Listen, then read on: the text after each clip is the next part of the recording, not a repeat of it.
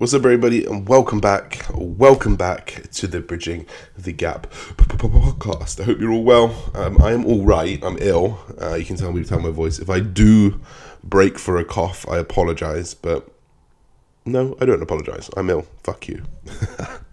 Oh, that's rasping my voice. It's gross.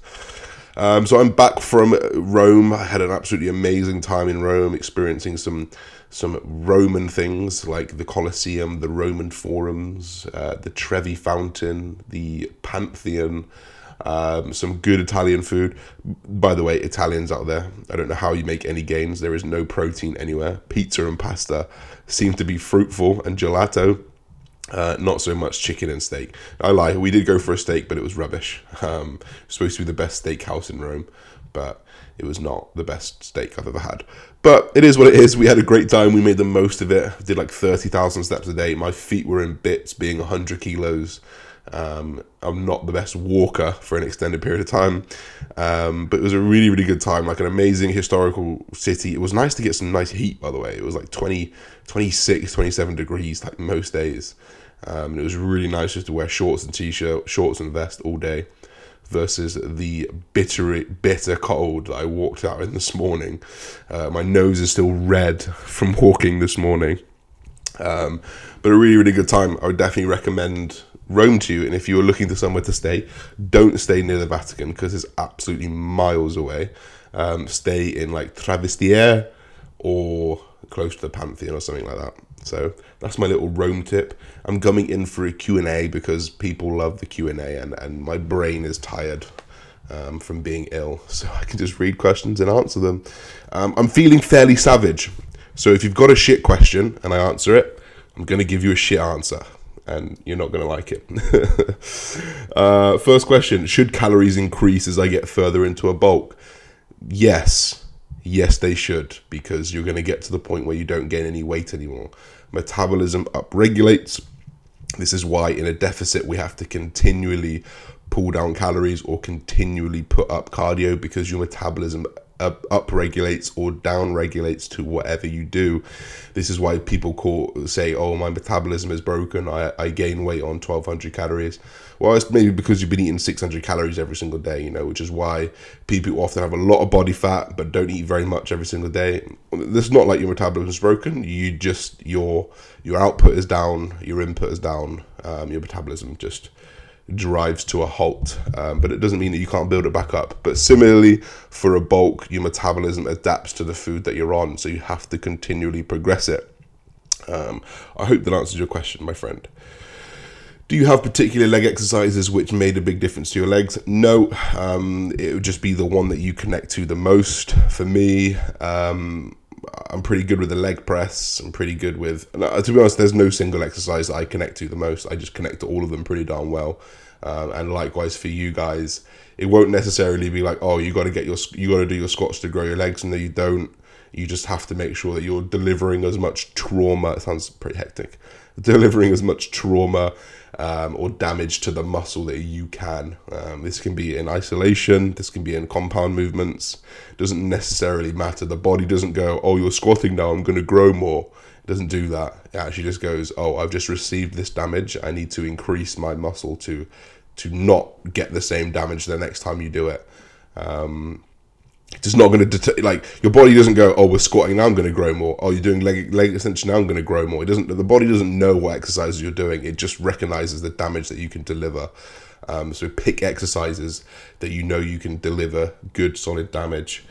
Damage sounds bad, but I mean like microfibril tears to the muscle. Taking out your business. Do you think social media is a good or bad thing? It's never going to be black and white, with things like social media. With anything, nothing is really black and white these days. Don't get me wrong, there are black and white things, but yes, social media is amazing. I can now connect with anyone, anywhere, anytime. I remember back in the day when I had a Nokia 7000, the only thing I could do was send one text until my credit was up and that was it. Now I can get anywhere, anytime. I can talk to my parents. I can talk to my dad who's in Dubai anytime, any place. You know, I can learn things about the other side of the world at one finger click, which I think is amazing. I can experience cultures from the inside of my house. And yeah, okay, you might not say you're not immersing yourself in the culture, you're not really learning it, but yes, you fucking can. Like, yes, you can. I can sit here and watch 10 hours of YouTube and learn more about Japan than going there. You know, like, there are some amazing, amazing things that social media bring, but there's also a caveat. I think the biggest caveat right now is actually, let me bring it down to like, let's say you're having a bad day back in the day when there was no social media, right? And the only thing that you could compare your bad day to was other people's bad days or other people's good days. But because you didn't have continual conversations with people, you just had to get on with your bad day, you know? Or maybe you heard about Sally from down the road who had a heart attack. Fuck me, I'm not having a bad day. Sally's dead. Do you know what I mean? But now when you're having a bad day, you open up your Instagram because you're bored and you're sad, and you see post after post after post of happiness, of luxury, of rich people, of happy dogs, of amazing cat videos, and people who are having a much better day than you every single post. You know, so relatively you feel like you're having the worst day ever, when really you just had to change like for me yesterday, I had to change 4 tires in my car, and I'm like, fuck, that's so annoying. It's not annoying. You've got to do that because it's safe. Do you know what I mean? It's like, you are having a bad day, but someone's having a worse day. But in this day and age of social media, you don't get to see the people with having the worst days anymore. You have to tell yourself that, because every time you go on social media, you see, you know, just pure happiness from people. So you really got to focus on being detached as much as you can from social media, and realizing that it's not the real world, but then also appreciating the good parts of it. So there's never going to be a good or bad to social media, in my opinion. It's difficult. Why on your current macro split do you eat protein so high at 270 grams? I'm bigger than you, bro. Like, I'm a big dude. I'm like 104 kilos. Times that by like 2.5, which is pretty much where an athlete should be eating. Someone who's training as hard as I am, someone who needs as much recovery as I am, would probably put me around 250 grams of protein, 240 grams of protein, probably where my minimum-ish should be. And I've just added an extra 20 to 30 grams because I'm really, really hungry. And we know that protein is more satiating, it's more thermogenically demanding. And we know that it's going to kind of just help with that hunger that I've got, because I'm really fucking hungry, because I'm still 5 weeks post-show and my hunger is crazy. So protein is just a little higher to compensate for that. It will come down later on as digestion gets harder, as food gets higher. Obviously, protein being more satiating, being harder to break down, I can then bring it down in the off season to a minimal effective dose, and then prioritize carbohydrates. So it's nothing like crazy, like I'm getting more gains out of it. No, I'm just literally putting it in there because I'm hungry, and I know that the same amount of carbohydrates wouldn't satisfy me. Well, it would satisfy me, but it wouldn't fill me up like my body wants to be filled up. So there's nothing crazy to it. Yeah. Do you think it's beneficial to split jabs twice a week when running long esters of tests? So for those who don't know about testosterone or know about anabolic steroids, they're often attached to esters, which just allow, in very, very layman's terms, they allow the secretion of the product over a period of time. We have short esters, medium esters, and long esters. Obviously, pretty much self-explanatory. The short esters release it pretty quickly, like a propionate. The medium esters will do it over 3 to 5 days, and the long esters 5 to 10 days, cyprinate and anthate type thing. Just for more stable blood plasma levels, I think it's better to split your jabs. I split my jabs Tuesday and Saturday,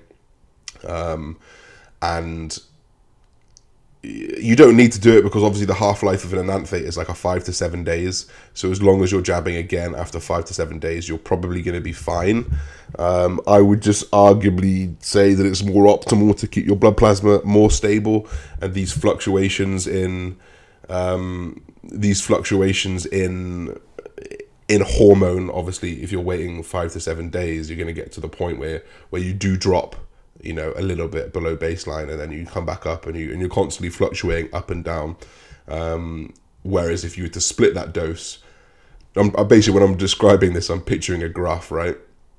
So if you could picture a graph going from left to right, you jab, it spikes up high, it comes down. You jab, it spikes up high, it comes down. Well, if you split those jabs, those spikes and troughs are going to be much less significant, and you're going to benefit a lot more from that. So I wouldn't worry too much about it if you don't want to do it, but I personally would if you're trying to be optimal. How would you differentiate a good protein source from a bad protein source? I don't know if you're being serious. Like, good protein source, single ingredient foods, chicken, meat, eggs. Bad protein source, multiple ingredient foods. Anything, like literally there's protein in pretty much everything, right? Like gluten is protein. So, in a bagel, is a bagel going to benefit you as much as some chicken will in terms of protein? No, we're going to leave it at that. What are the effects and stress on the body, and the ability to what are the effects of stress on the body and the ability to gain muscle and how to manage it? So stress is a killer. We know that cortisol is going to reduce muscle protein synthesis. We know that cortisol is going to reduce sleep. We know that reduced sleep is going to reduce your muscle protein synthesis. So we know that high stress is not a good environment to grow. So you want to mitigate that. You want to relax as much as you can. You want to meditate. You want to put things in place that don't have you stressed. You want to time manage yourself. You want to put yourself in a position where you don't need to frantically run somewhere and frantically get to the gym and finish your gym and frantically eat and then, constantly just doing. That is a high stress environment, and that is not the place to go.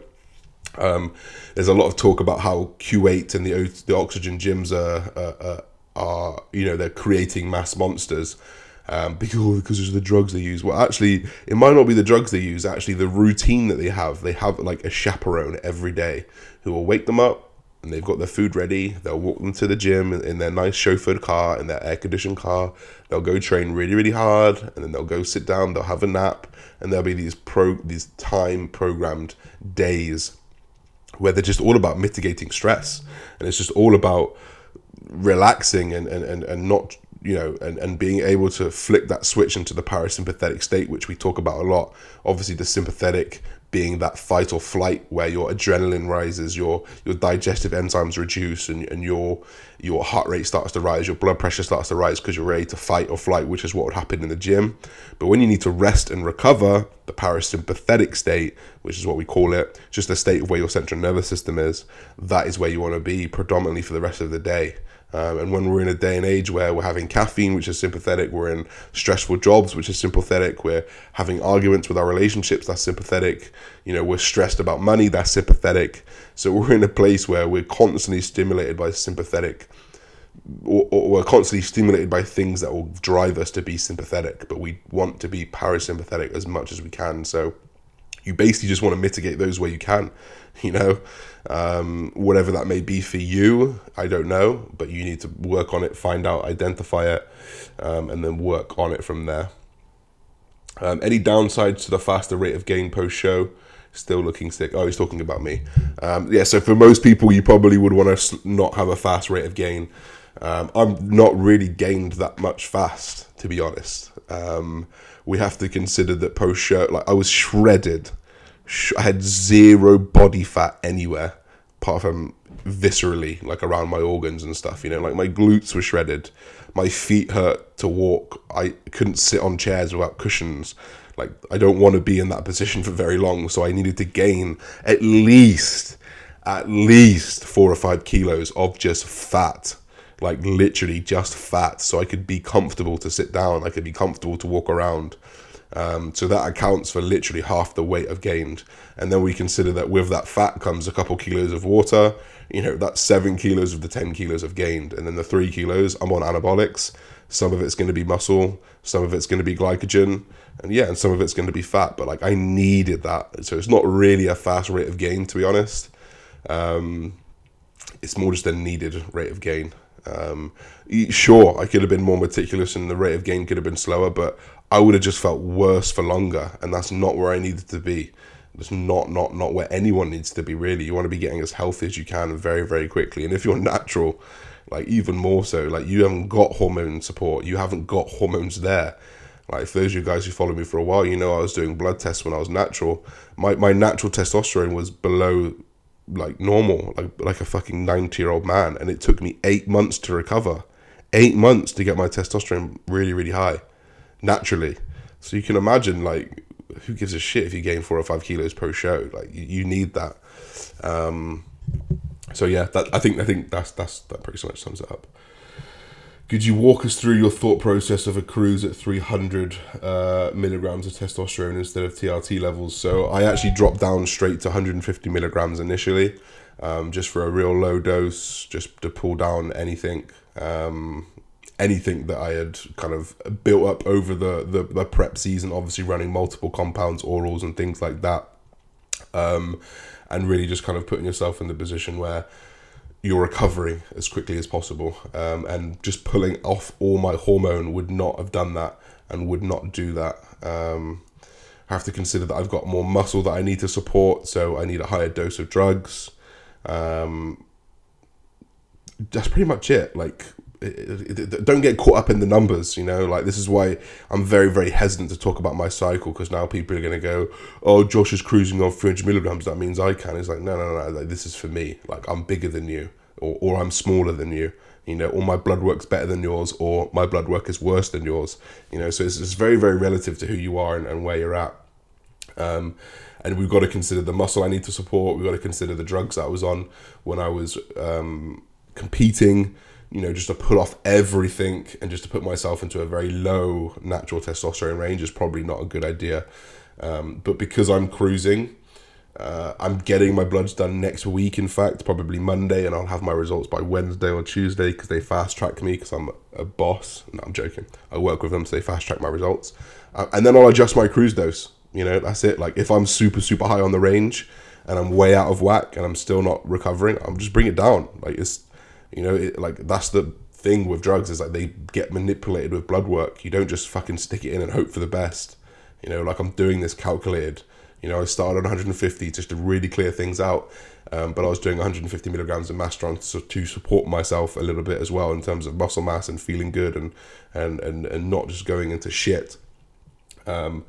And then we just take blood work and assess. You know, if I'm high, I'll come back down. If I'm low, I'll go up.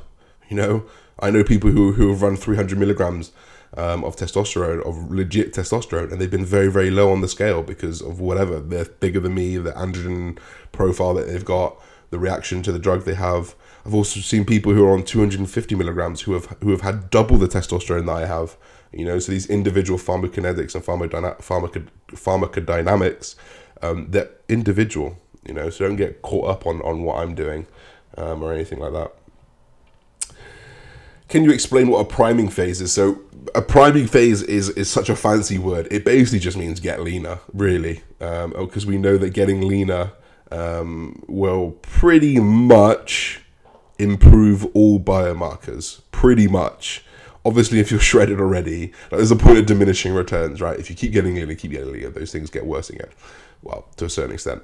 But generally speaking, if you lose weight, your blood glucose improves, your resting heart rate improves, your blood pressure improves, your aerobic capacity improves, your ability to perform improves, pretty much. You know, so a priming phase, pretty much everyone could do with one before you start like a coaching service or before you start a bulk. Obviously, if you've done it before and you're in the process of a bulk, cool, carry on going. But if you've never done a priming phase, if you're carrying a little bit extra timber, if you're trying to optimize what you're trying to do, I think a priming phase will really, really benefit you, just in terms of general health and well-being, for sure.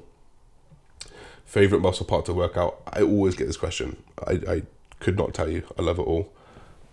What does your current water intake look like? I honestly do not count my water anymore. I probably drink... Hang on. Excuse me. Oh my God, I've coughed on a podcast. I'm sorry. That sounds gross, doesn't it?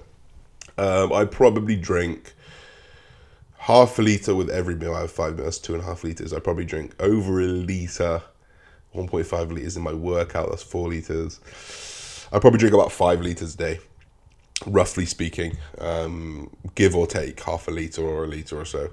I would just make sure you are never thirsty. and your urine is a pale yellow. You don't necessarily want to be overhydrated with like see-through urine, but like a pale yellow would be suffice. Obviously dark you want to kind of stay away from, but yeah, for most people between 3 and 4 liters would suffice. The next question is a good one. Would you still do bodybuilding if you didn't have the genetics for it and you knew you didn't have the genetics for it? Let me put it this way. I wouldn't be taking steroids. I definitely would not be taking steroids. I think it's very, very... Well, obviously, we've got to consider this as a personal opinion, right? So don't get butthurt if you're taking steroids and you don't have the genetics for it and you know you don't. But I don't see the point in fucking yourself up hormonally, health-wise, and possibly put yourself at risk to all these things that steroids do for not winning anything, for not doing well. It doesn't make sense to me, personally. And that's fine. So the answer is I would not be taking steroids if I knew I didn't have the genetics of bodybuilding. Would I still be bodybuilding? I think it would depend when I realized I didn't have the genetics of bodybuilding. So if it was like, say I wasn't taking steroids now and I realized right now, I don't have the genetics for it, I would probably still carry on because I love it. And to a certain extent, my career, I wouldn't say it relies on it, but my career is based around it. I would definitely still keep going because the natural bodybuilding scene is still alive. I know natural bodybuilders who are doing amazing, who know they're not the best genetically, but could still do pretty well. Maybe get a pro card, but probably not be the best in the world. So I probably would still be bodybuilding, but I wouldn't be taking steroids. I don't think. I think that type of thing is putting myself at risk for not much return. When you worked in retail, how did you prioritize what you spent on your finances on a budget? This doesn't make sense. Why does me working in retail relate to my finances? I'm not having a go. It's just a funny thought process. I didn't, honestly, when I was there, I didn't have any fucking money. I lived in London. I earned about £1,300 a month. 900 of that went to my rent, and probably £1,000 of that went to my rent and living costs. So I had £300 spare, so I didn't spend anything, literally. That was just for food. I literally did not spend anything ever. I was completely fucked when I was there. So I didn't really at all. Best supplements to reduce inflammation and joint pain. First of all, assess why there's inflammation, assess why there's joint pain. If you're biomechanically sound, if you're executing right, then you could look into supplements. My best supplements would be CBD. I recommend Love Hemp UK, Josh 20 for discount. Something like 50 milligrams, 75 milligrams pre-bed can really help reduce inflammation. Something more direct for inflammation, liposomal curcumin and resveratrol. From Supplement Needs, Insight Supplement, stock it, Josh 10 for discount. But we know curcumin, turmeric, has a pretty good anti-inflammatory property in it, so I would definitely recommend something like that. You could look into glucosamine, but I would much prefer curcumin, turmeric, even things like ginger and other herbs like that will really, really kind of help in a natural way. And then if you wanted to go into peptides and stuff, TB500, BPC157, these things can also help reduce inflammation as well. So yeah, do you offer social media coaching to help increase engagement and following? No, I do not, because I am in no way, shape or form a social media expert. I've got 33,000 followers on Instagram. I've got 33,000 subscribers on YouTube.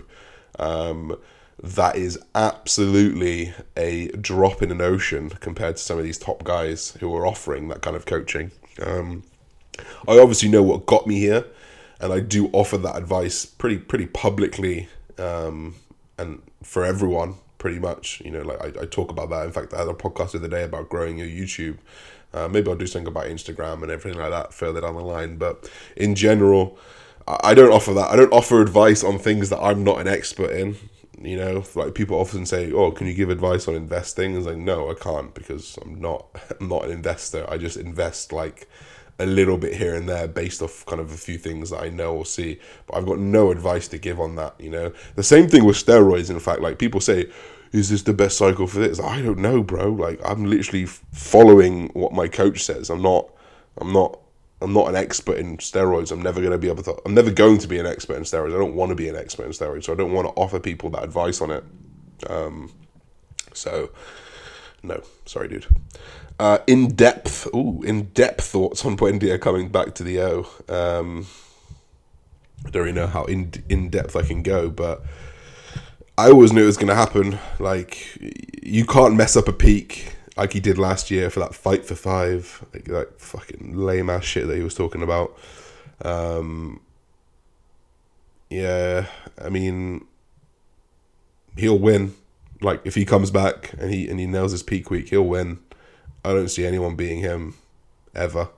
His physique was the best physique that I'd ever seen, or I've ever seen on the men's physique stage, in my opinion. It's super aesthetic. It's the perfect men's physique shape. The guys who were in the top 3 this year, for me, they're too blocky. They obviously look really, really good, but they haven't got that typical men's physique shape that I'm looking for.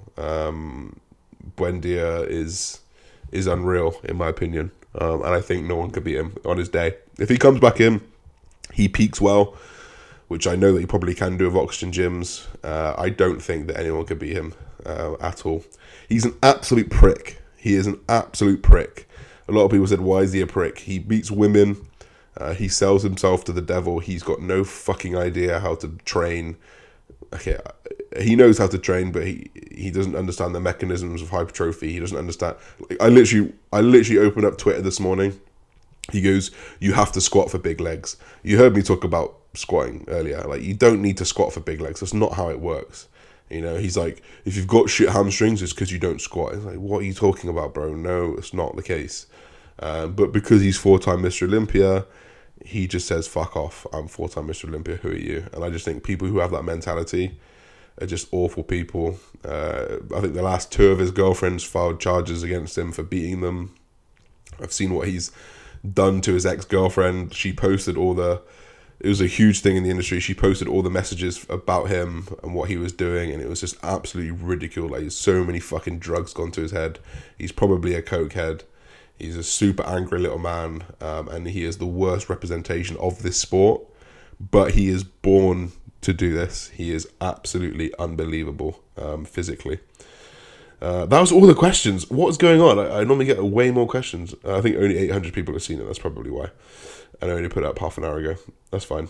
I'm actually going to leave it there. My throat is really hurting. I'm feeling pretty ill.